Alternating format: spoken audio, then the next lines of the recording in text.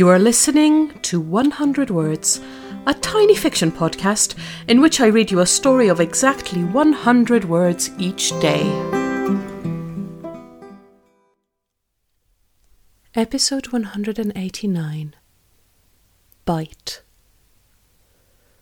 "Why do they always bite me?" he complains, slapping at his leg and scratching at his elbow. She bites her tongue and says nothing. They've hardly been here 24 hours, and he's complained about everything. The heat, the sun, the price of coffee, now the mosquitoes. He complained about the destination she chose, but made no move to suggest an alternative or organise anything. She booked the tickets, packed the kids' clothes, arranged for the neighbour to feed the cat and water the plants.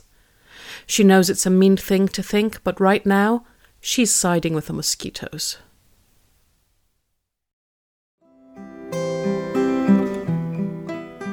Thank you for listening to 100 Words. This podcast is written and produced by Marilisa Valtazanu. If you enjoyed today's story, why not share it with a friend? Don't forget to tune in tomorrow for another 100 Words. Goodbye.